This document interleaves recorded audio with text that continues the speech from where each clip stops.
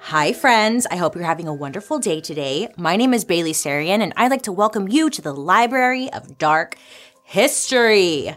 Now, this is a safe space for all the curious cats out there who think, hey, is history really as boring as it seemed in school? Oh, nay, nay. This is where we can learn together about all the dark, mysterious, dramatic stories our teachers never told us about. You get it, I hope. Joan over here, she's got a little joint going. I've got my little weed robe. Feeling very Mother Nature right now. What do you guys think? Well, if you're listening, just imagine that something's going on. I don't know. Whip up some nachos, slip on the biggest hoodie you got, bust out some eye drops, and melt into your couch because today's episode is about the wacky tobacco, the sticky icky, the reefer, the old giggle smoke, the devil's lettuce, maybe? That's right. Today we're talking all about the dark history of cannabis. Woo! Now, when I was digging into the story, I did a lot of research. And we actually tried to film this episode once before. And I was like, you guys, we should smoke weed and film the episode. That would be so fun. And then, bitch, let me tell you, that shit backfired real quick. I got so paranoid. I was on fucking Jupiter. And we were trying to film. And I was like, I gotta get the fuck out of here. And then I just bolted. And you guys, it wasn't a good idea. I don't recommend getting high and filming. At least not for me. Anyway, so I'm doing this again, sober. Thank you so much. Joan here, you could smoke all you want. Did you know the word marijuana has a terrible racist past? Yeah, because actually it does. And we'll get into that a little bit. So I'm just going to call it cannabis because that's what it is. Weed comes from the cannabis plant, and she changed the world, really. But then some powerful villains in the United States decided this poor little plant was a criminal. But before we get into that, let's go way, way, way, way back and talk about what life was like for our girl, Cannabis. I'm going to open up my little dark history book to my favorite chapter. Oh, there it is. Nope, that's not it. Yeah. Once upon a time, in about 12,000 BCE, in Central and South Asia, a little green flowering plant was born. Then around 8,000 BCE, research missions in Japan found some seeds that could grow this plant. Soon after they started growing it from the seeds, they gave her a name, which was Cannabis, or is Cannabis. Now, some think she could be one of the earliest plants ever farmed by humans, but we know for sure a few thousand years later, around 4,000 BCE, cannabis was definitely being farmed. But just as important as cannabis being grown was what they were growing it for. It's now the year 2500 BCE, and history has just started being recorded. Yes, cannabis has been on the scene longer than written words. So since things are being recorded, we find out around this time, fabric, clothes, and shoes were being made using cannabis in both China and Korea. Some even call it the first fabric known to man, and they were using something called hemp. It's basically the stem of the cannabis plant, which is peeled into long, thin fibers and then woven together. It's not too far off from a fine linen and can be used for all sorts of stuff. For example, when I was in high school, hemp necklaces were super popular. And this one hot guy, Dylan, he was like, "Did you know hemp is weed?" And I was like, "Shut up, Dylan. Oh my God. Stop, Dylan. You're so stupid, Dylan." Well, here's the thing. Hot Dylan was right. Weed and hemp are just two different names for cannabis. In the eyes of science, they're the same damn thing. But in the eyes of today's law, they couldn't be more different. This is the natural version of crack versus cocaine. But we'll get into that later on because early cannabis still has some surprising tricks up her sleeve. So Cannabis decided fashion wasn't enough. She was like, "Hi, I'm going to do medicine now." And her best-known chemicals, specifically THC and CBD, could help people sleep, make them euphoric, and act like an anesthetic, aka a painkiller. So cannabis was used during early versions of surgeries, and around 2000 BC, Persians mixed hemp seeds with beer to help menstrual cramps and other lady issues.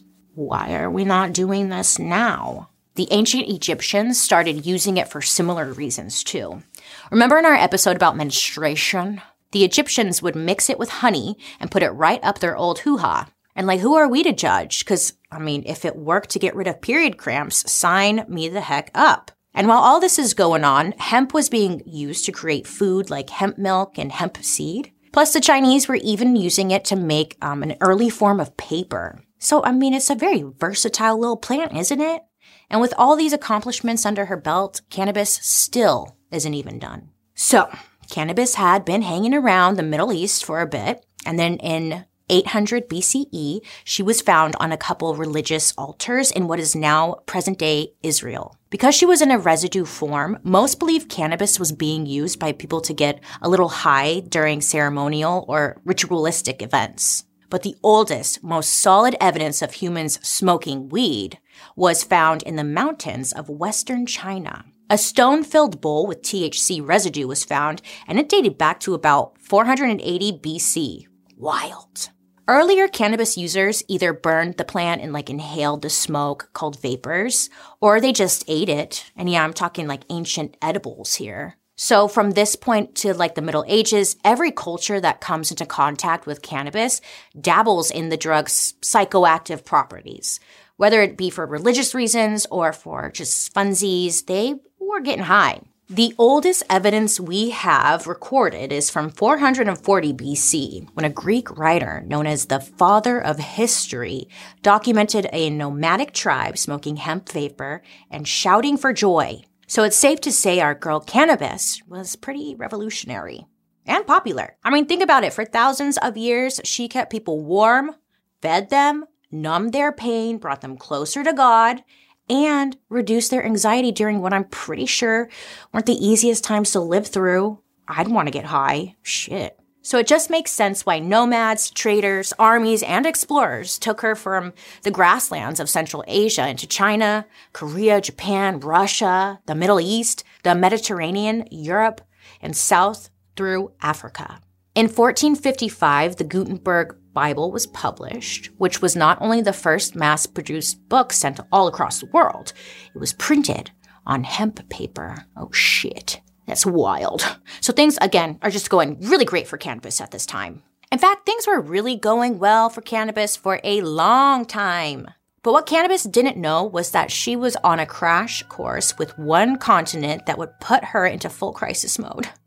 Welcome to North America, cannabis. You're gonna hate it here. But how did cannabis even get to the Americas in the first place? Some theories claim that cannabis hitched a ride to the continent back in 1492 with America's favorite colonizer, Christopher Columbus. But those claims aren't really backed up by much. Plus, it seems like more bullshit to make Columbus seem cool, you know? But there are some reports that cannabis first stepped ashore in the Americas in Brazil and Chile after a long-ass haul across the Atlantic from Africa. And then there were tales that Spanish conquerors introduced cannabis to Mexico to farm the hemp. Is one of these true? Are all of these true? I don't freaking know. There is no concrete research to tell us exactly when cannabis arrived, but we know she was here because production of hemp is on record in the 13 colonies. The farming of hemp was encouraged by local governments in the 1600s on the East Coast. They did this for a few reasons. It was a valuable thing that could be sold or turned into clothing.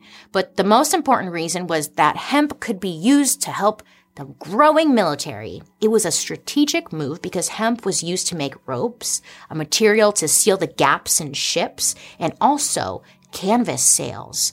Wow. Wow, just everything. Fun fact, the word canvas actually comes from the word cannabis. Ain't that some shit?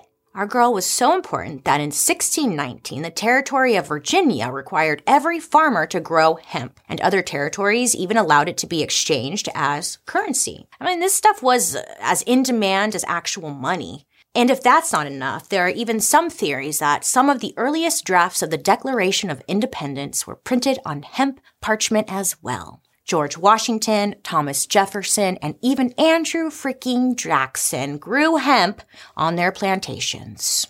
Now, I know what you're wondering. Bailey, give us the tea. Were they smoking it? Were the founding fathers getting as high as Ben Franklin's kite? Unfortunately, there's no evidence of it, but come on.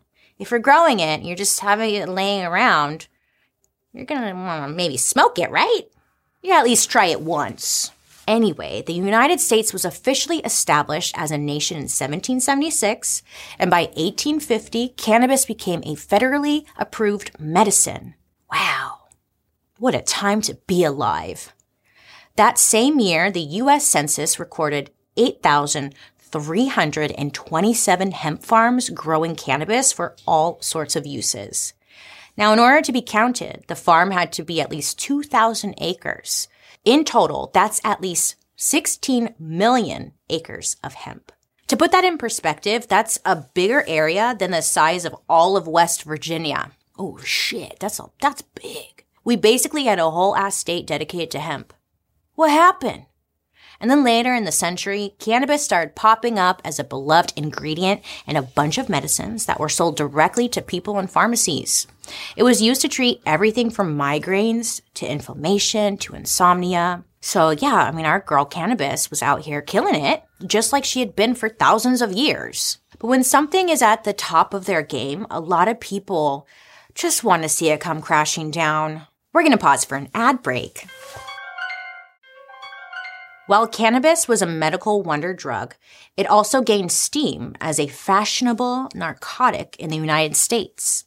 Now, that wasn't just word on the street. That exact phrase came from an 1853 article in the New York Times. Along with this, people in the United States had also started to get into the recreational use of smoking hash, which is a super potent form of cannabis. It's a dried resin that's pressed into small blocks. There were even hash parlors opening up alongside opium dens up and down the East Coast. That sounds like a good time. But because we can't have fun, we can't have nice things, a couple of dipshits came and ruined the party for everyone else. In 1884, the Baltimore Sun detailed the story of a guy who went to the hospital, stoned out of his mind on hash, just fucking high as shit, right?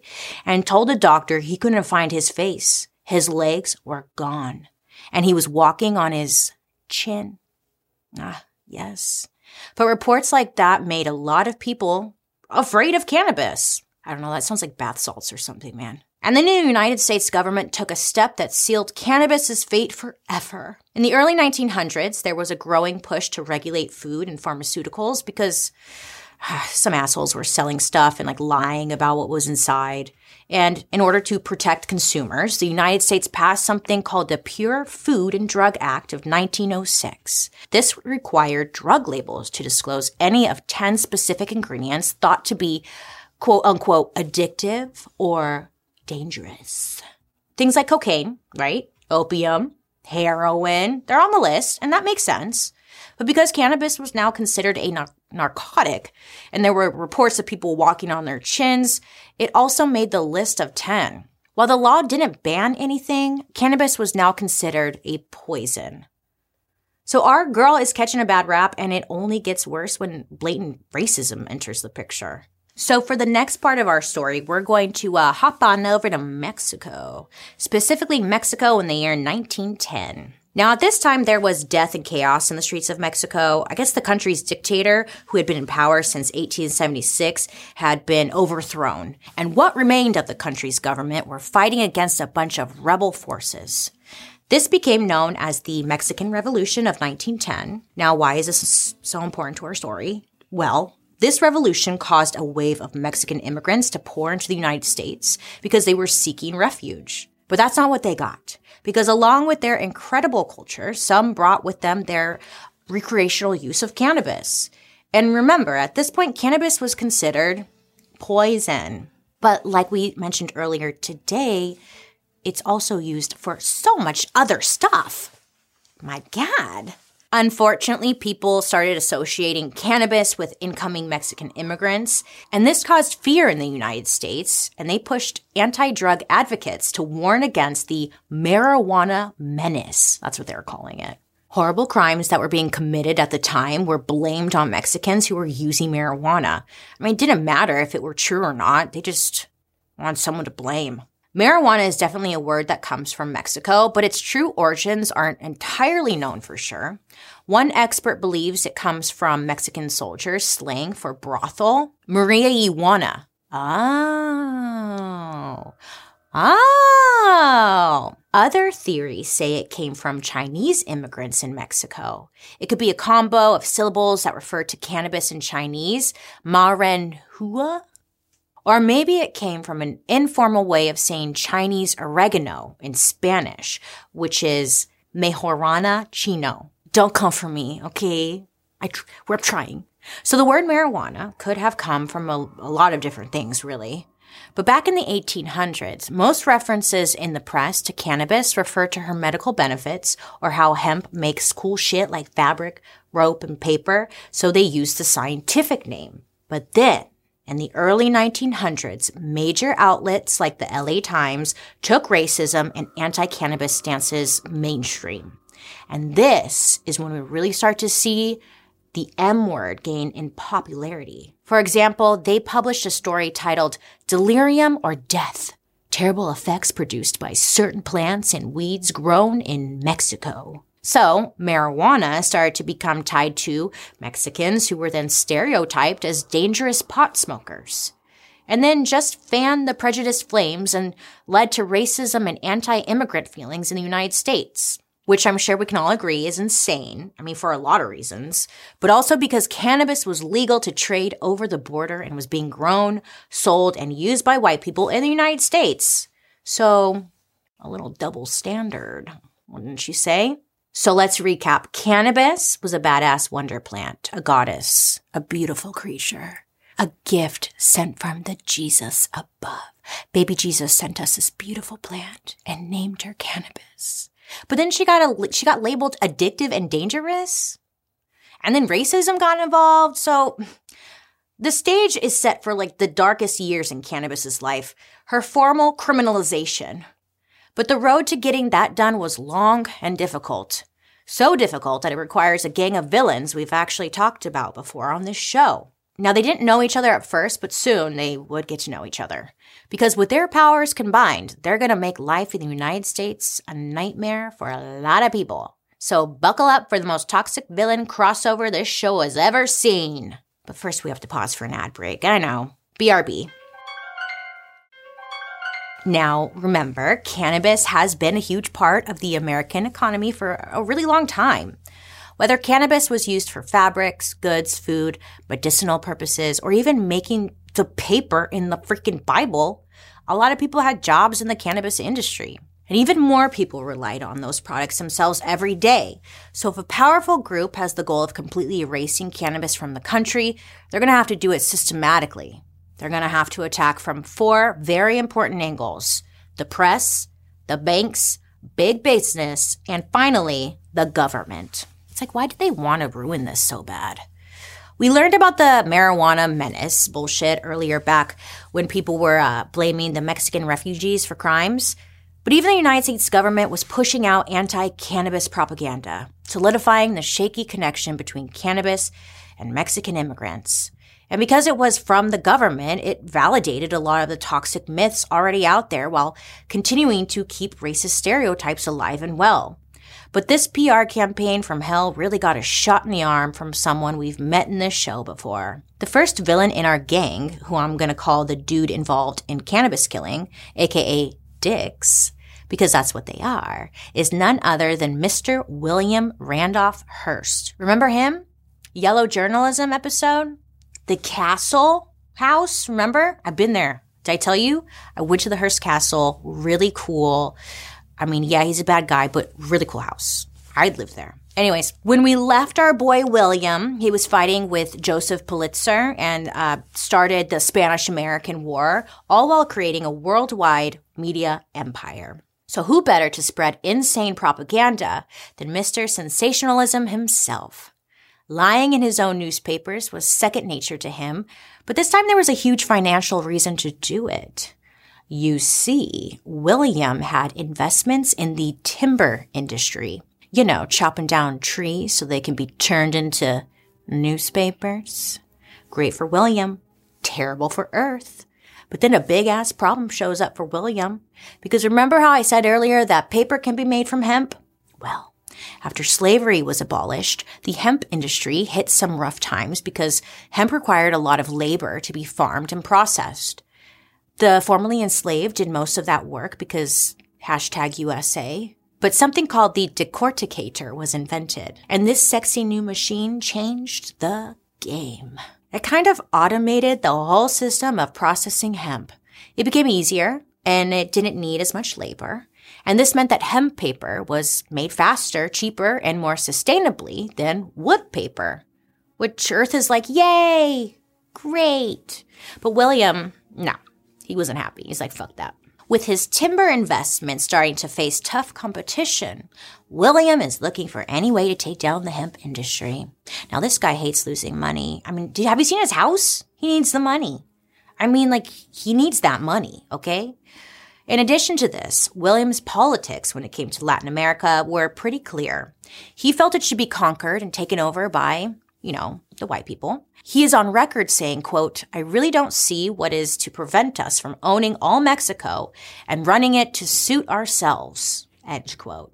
And this was something he was actively trying to do. Some estimates say he owned 7.5 million acres of land in Mexico. And because of his win-at-all-cost mentality, William had the disgusting idea to use his journalism empire to kill two birds with one stone. Save his timber investment and help spread hate towards Mexican immigrants so he can get more land. He's got to build more houses. Have you seen his house? The castle? Have you been there? I should do PR for them. In 1923, a paper owned by William reported that marijuana is a shortcut to the insane asylum. And if people smoke joints, the brain will be nothing but a storehouse for horrid spectators. Oh, shit. There were also reports that, quote, the devil marijuana weed caused violence. Oh, shit. The devil's juice. Then in 1928, William ramped it up a bit with one of his papers reporting that marijuana was known in India as the murder drug, and people who were stoned would run through the streets, hacking and killing everyone. God damn, man. And then in another claim, this guy's just going. He's all the hits. Boom, boom, boom. Because in another claim, an article said just a small gardening box full of cannabis could, quote, drive the whole population of the United States stark, raving mad. I think it's safe to say this William guy has never smoked weed. He really should have tried it before being so judgmental. All of this probably could have been prevented. And what's even worse, all these crazy-ass headlines sold more papers and made William even richer. Shame. Shame. Shame. I feel like I've made this very clear. So when William started banging the racist drums, screaming that marijuana is going to kill everyone, he planted the seed that Mexican immigrants and their drug were going to kill everybody. Oh, yes. And it's easier to fear something if there is a human face tied to it. Suddenly, white United States citizens become scared shitless, and they start to turn on cannabis, which is what William wanted. What William wanted most was to make it all illegal. And this was not something William could do on his own. He needed help. And this is how we meet our next villain from our gang of dicks, D-I-C-K-S. So let me introduce to you Mr. Andrew Mellon. Andrew was born on March 24th. March! Shit, man. All the villains are born in March, it seems like. There's something up with March. Andrew was born on March 24th, 1855 in Pittsburgh, Pennsylvania in 1874 after graduating from Western University. Okay, Andrew, he entered the family business. That business was started by his dad and was called T. Mellon and Sons Bank. I don't know why Mellon's making me giggle. I just keep thinking of titties. And I'll tell ya, the business was pretty good. To this day, the Mellons are one of the richest families in the United States. Oh, shit. But this isn't about the family. It's about Andrew, okay? He was so good at the finance stuff that his dad just gave him the bank in 1882 when Andrew was just 26.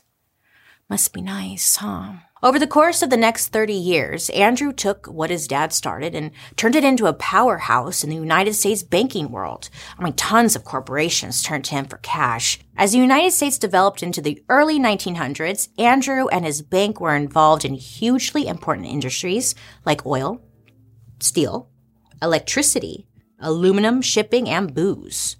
So you get it, Andrew was a financial and industrial titan. The Mellons were huge.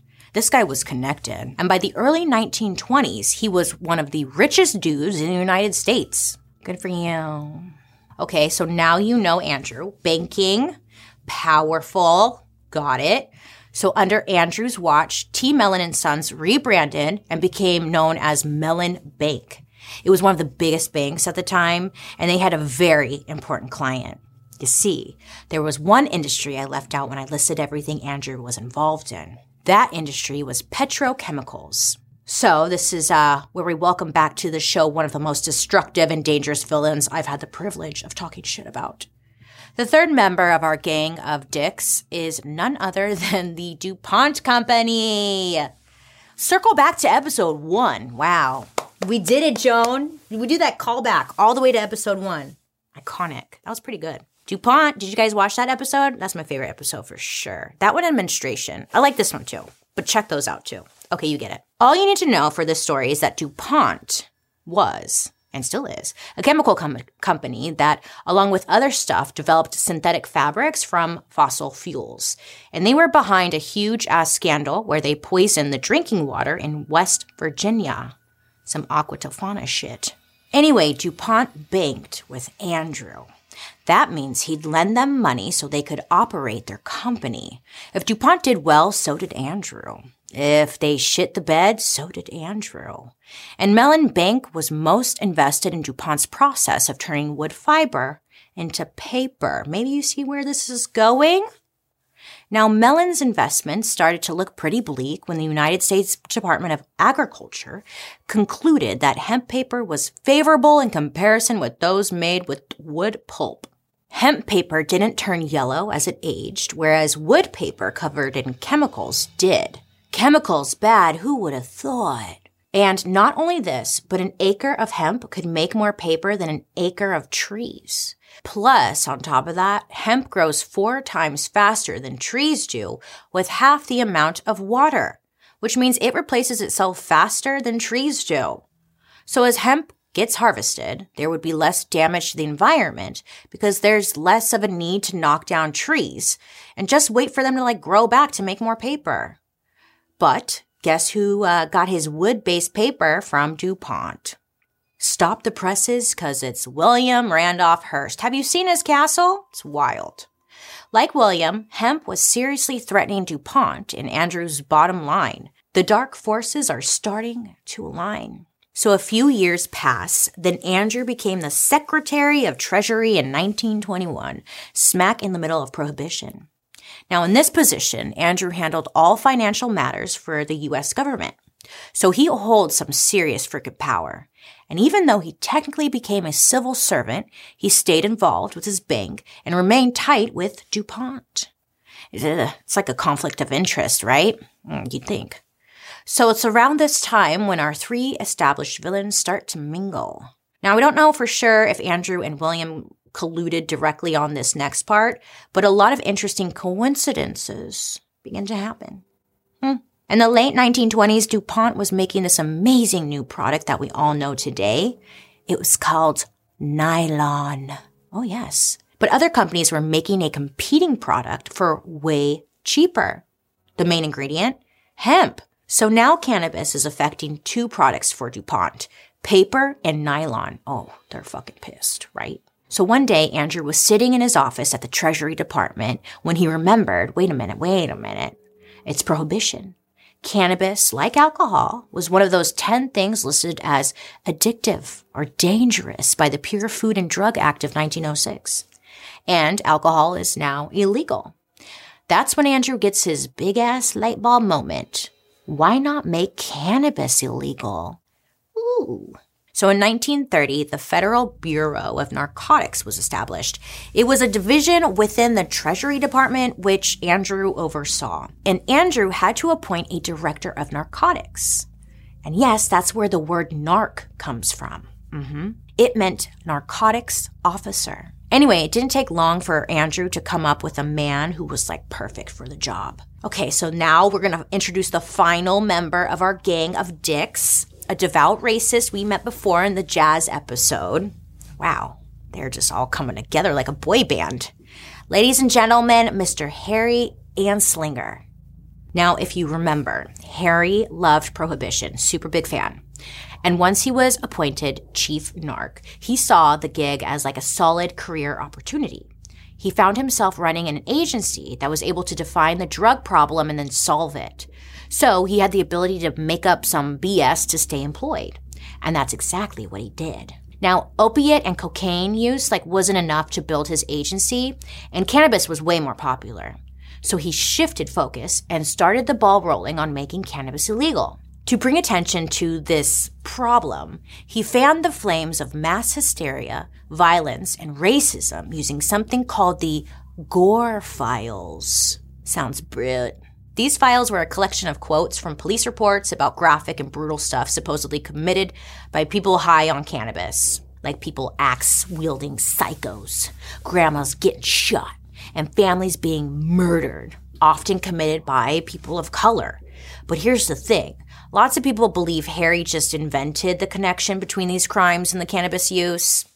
And there were 200 crimes listed in this thing called the Gore Files. Some historians say 198 of them, so almost all of them, falsely blamed cannabis. And that's funny.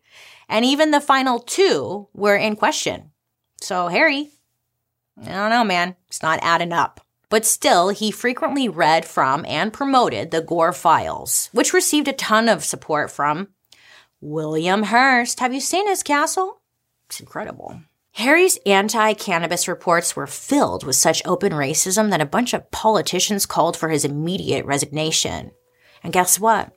He's like, nope, and didn't resign. So this piece of garbage ran a major federal department for 32 years. Which leads us to a little thing called reefer madness. That sounds like a party.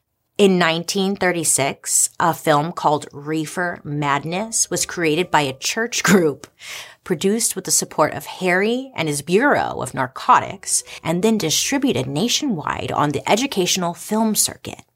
But educational it was not. It was a silly-ass piece of propaganda, and it really hyped up the anti-cannabis hysteria spewing from our gang of dicks. And because there weren't a ton of movie options at the time, it made its way to the general public. Here's the plot of the movie, because it's a good one. It's wild.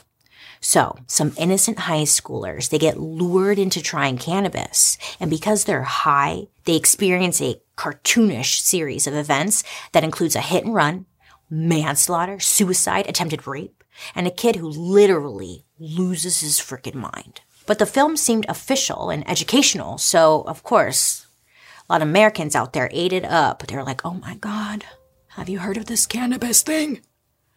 The public perception of cannabis was worse than it had ever been because of this stupid movie, Reefer Madness. And as a result, a real shitstorm for cannabis arrived. In 1937, Harry testified in front of Congress armed with his deceptive Gore Files, a bunch of William Hearst sensational articles, and a heaping pile of racism.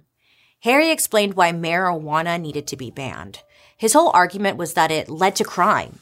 He kept repeating the word marijuana over and over. It was also written in the actual legislation being proposed.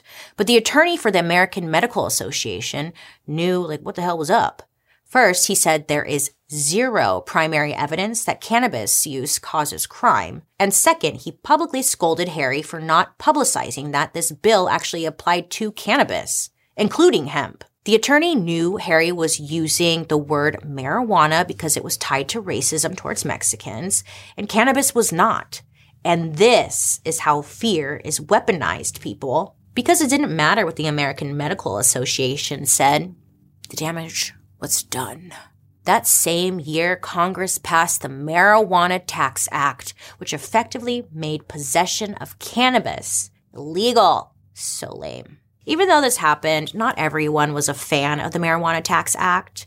In 1944, the New York Academy of Medicine issued a report that outright said marijuana did not induce violence, insanity, or sex crimes, or lead to addiction or other drug use. My God. Even in World War II, the Department of Agriculture started a Hemp for Victory program where the government gave farmers hemp seeds to grow. They'd use the fiber for military stuff like parachutes. So the government makes cannabis possession illegal, but then is telling people to grow it. It's like, what is it? Pick a lane, people, pick a lane. But the hypocrisy didn't matter because more laws were coming. And they cemented something in place that proved destructive to Black and brown communities all over the United States. Mandatory minimum sentences. Let's pause for a little ad break. So, there's this thing called the Boggs Act of 1951. It was passed. And this did something beyond crazy. It mandated that people convicted of cannabis offenses receive the same punishment as heroin offenses. Oh, shit. 2 to 10 years in prison and a fine of up to $20,000 for just holding it. This plant that the Lord up above created. I don't think you could do that. This $20,000 fine is equal to $210,000 today. Then the Narcotics Control Act of 1956 got the death penalty involved. So this act made penalties even harsher for not just cannabis dealers, but addicts as well. Harry justified these wild punishments because he claimed cannabis was a stepping stone to drug addiction, or like maybe you've heard of this, a gateway drug, which we had already known for 12 years was absolutely not true. But by the time Harry retired in 1962, a bunch of baby Boggs acts popped up in individual states, some of them even tougher on cannabis than the federal laws. For example, in Louisiana, simply possessing cannabis could land you in prison for 5 to 99 years. Holy shit. Some states were even passing out life sentences and the death penalty. What do you even say to that? That's so sick. So, Harry, remember he retired in 1962, thank God, right? Well, a few years back, Andrew Mellon, he died in 1937, followed by William Hearst in 1951, Great Castle, still there. Harry met his maker later in 1975. Tragically, the DuPont company is still alive and well. Hey, DuPont. How's it going? But for our story, this is when the dicks are eliminated from Fuckboy Island. And things start to look a bit better for cannabis. So attitudes towards cannabis changed, in the 1960s. And it wasn't just because of the Grateful Dead. Reports from both the Kennedy and Johnson administrations found something we already knew. Cannabis is not a gateway drug, nor does it cause violence. So policy began to include options for treatment along with criminal penalties. I mean, hey, it's a step in the right direction, I guess. So why did this happen? Cannabis became popular among white middle-class college kids. That's it. For decades, cannabis laws targeted Mexicans and African Americans, but the country didn't care. As soon as all the Abbeys and Logans and fucking, they started smoking and getting pinched, all their parents were like, oh my God, this is so unfair.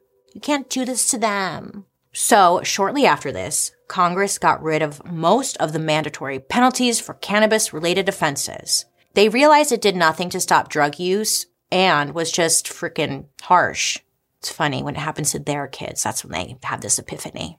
But the good news was short-lived because things once again take a turn for the worse for cannabis. It's almost as the dicks pass their toxic torch directly to another dick. Literally, President Richard Nixon. Or Tricky Dicky. Tricky Dick. But I like Tricky Dicky. Nixon signed the Controlled Substance Act in 1970, and this one is important to know because it classified cannabis as a Schedule I narcotic, which it still is to this very day. Now, Schedule I narcotics are considered to be the most dangerous drugs.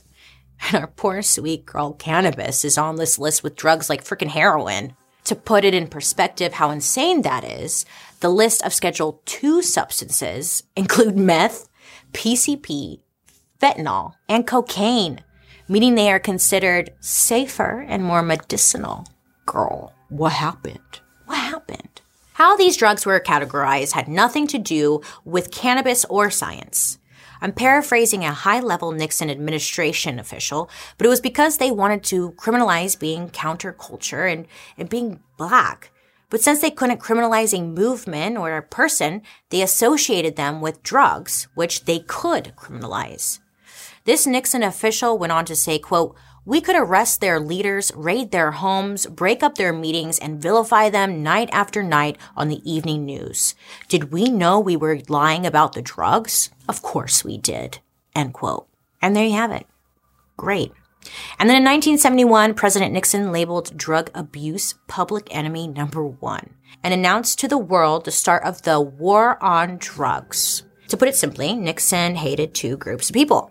People who were against the Vietnam War and people who were Black. But here's the thing, wars end, being Black does not. It does need to be said that there were some people fighting the good fight on behalf of cannabis in the 1970s. It wasn't all complete shit. The National Organization for the Reform of Marijuana Laws, or NORML, was founded in 1970. Now, they're the oldest and largest cannabis advocacy group in this country, and they provide a voice of reason against anti-cannabis propaganda coming from the government. So during the 70s, despite all of Nixon's efforts, they helped decriminalize cannabis in 11 states. They're still hard at work today, and we love them for it. Okay, I just feel like that was so sad, but yeah, okay. In 1976, a study was made by Dr. Ernest Small that established the difference between cannabis and hemp. You ready to find out what the difference is? The only difference between cannabis and hemp was how much THC was in it. If it had less than 0.3% THC, it was hemp. More than that, cannabis. And you're probably thinking, well, why 0.3%? Well, Dr. Small himself said he randomly picked a number. I love this country. America.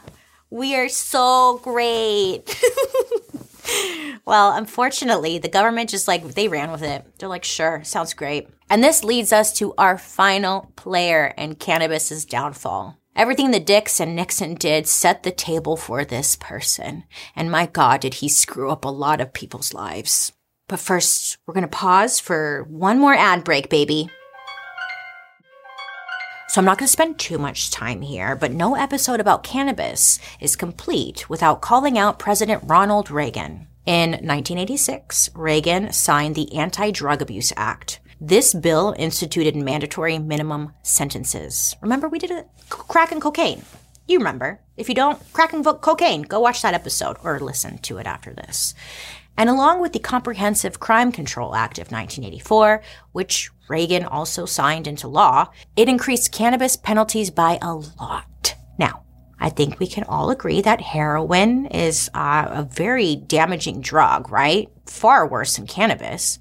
But Reagan didn't think so. Having 100 cannabis plants got a person the same penalty if they got caught with 100 grams of heroin. Reagan is telling America cannabis is as bad as heroin. And then Reagan put in place a policy called 3 strikes and you're out, which triggered an automatic life sentence in prison for repeat drug offenders. So if a person was found with half a joint 3 times, their life was over. And Reagan's like, well, they just should have said no. Speaking of which, there was an ad campaign, an educational program started in the 1980s called Just Say No. And guess who created it? Reagan's wife, Nancy. This whole campaign was geared towards stopping kids from using drugs, and that anyone doing drugs was scary. Now, it's hard to oppose a program that says they just want to keep kids safe, right? Yeah, duh, everyone does. But what came out of Just Say No was anything but helpful. Some studies suggest that kids in those programs were more likely to try alcohol and drugs. Also, it taught kids to stigmatize people who use drugs, as if every single one of them is actively in control of their addiction and are bad people. So, while President Reagan was empowering cops, prosecutors, and judges, Nancy was making her way into schools and living rooms, putting the fear of God and government into the people.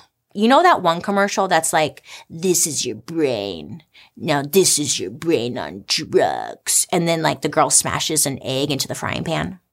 Yeah, that was Nancy. That was Nancy. She was like, this is a great idea, you guys. I love it. So All that progress made by NORML and other cannabis advocates at the state and federal levels went out the window. Goodbye. Cannabis laws passed in the 1980s were like nothing this country had ever seen. Law enforcement got bigger budgets and were more empowered to lock people up. After people were arrested, punishments were significantly harsher than they were in the 1930s during all that reefer madness. And oversight was laughable, if it was even present at all. All the tools used to fight heroin and cocaine were now directed primarily at cannabis. The government pulled out all the stops. I mean, not to mention the president after Reagan, George Bush Sr., he doubled down on the war on drugs. He just kept pushing the false destructive narrative, as did a few of the presidents who followed him. So what did the criminalization of cannabis get us? I don't know. Well, in 2018, more than 43% of all drug arrests, about 700,000 to be exact, were related to cannabis. In that same year, according to the FBI, cops made more arrests for cannabis crimes than for all violent crimes combined. And while arrest rates for cannabis possession were lower in 2018 than in 2010 for both Black and white Americans, Black people were still getting arrested more. According to the NAACP, just 5% of illegal drug users are African American, but they make up 33% of people in jail for drugs. The kicker? All races of people use cannabis roughly at the same rate in the United States.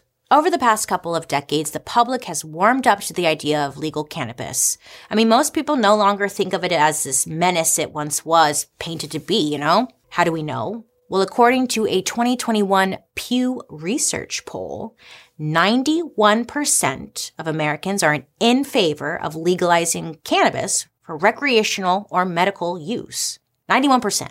I don't think that many Americans have agreed on anything ever. Yeah, I don't think so. Wow. Yeah, that's wild, you guys. Who's the other 9%, you fucking douche? Anyway, despite nationwide support, on the federal level, cannabis is still a Scheduled I narcotic, unjustly hanging out with PCP. That's insane, right? Absolutely. This is like a joke, but it's not, unfortunately. Medical cannabis is now legal in 37 states, and recreational cannabis is legal in 18 states and Washington, D.C. While this is incredible progress, it shines a light on a painfully ironic issue. Overwhelmingly white-owned companies are growing cannabis, building edible factories, and selling the product out of storefronts all over the freaking country. They're capitalizing on this booming industry. Meanwhile, a lot of Black and brown Americans are still sitting in prison for minor cannabis crimes. And the people and communities hit the hardest by the war on drugs are being left out of this billion-dollar industry. In fact, legal cannabis brought in $18.3 billion in 2020. I mean, cannabis has over 25,000 uses, so the possibilities are endless. But because the federal government continues misusing science, they still believe that cannabis is the devil's lettuce. Well, my friends, that is today's episode about marijuana, aka cannabis, aka the devil's lettuce, aka whatever. You get it. Thank you. I feel very bad for cannabis because she does so many great things and so many products can be made out of her. And for some fucking reason, it's still banned. We could be making so much stuff here in America if we just started growing hemp, right? Paper, clothes, everything. I mean, the bird agrees. Joan, fucking go off, Joan. So I guess what I'm trying to say is, do your own research, of course, but the one thing you'll find out is that for years and years and years, centuries and centuries, whatever, it's been used for so many things. It's such a good thing. I don't know. Fuck. We have the power. We can vote and we can make this legal, right? But we should be demanding that those in jail get lesser sentences, are released, are expunged, their records expunged. I mean, my God, it's disgusting. And that should be top priority on our list. I'm going to leave down in the description box some places that we can go to help further educate ourselves on it, how we can help, and further information. If you're looking, you should look into helping because there's so many people who need our help. Thank you for learning with me today. Remember, don't be afraid to ask questions and get the whole story because you deserve that. Anyways, I'd love to hear your reactions to the story, so make sure to use the hashtag Dark History so I can follow along. Join me over on my YouTube where you can watch these episodes on Thursday after the podcast airs, and also catch my Murder, Mystery, and Makeup, which drops every Monday. I hope you have a great day today, you make good choices, and I'll be talking to you next week. Goodbye. Dark History is an Audio Boom original. This podcast, let me tell you about it. It's executive produced by Bailey Sarian, hi, Kim Jacobs, Junia McNeely from 3 Arts, Fanny Baudry, and Claire Turner from Wheelhouse DNA. Produced by Lexi Kiven. Research provided by Tisha Dunstan. Writers, Jed Bookout, Joey Scavuzzo, and Kim Yegid. Edited by Jim Lucci. Shot by Tafadzwa Nemarundwe. Thank you to our historical consultant, Jared Leety, development manager at Weed Maps. And I'm your host, Bailey Sarian. Goodbye. Pound it. Yeah.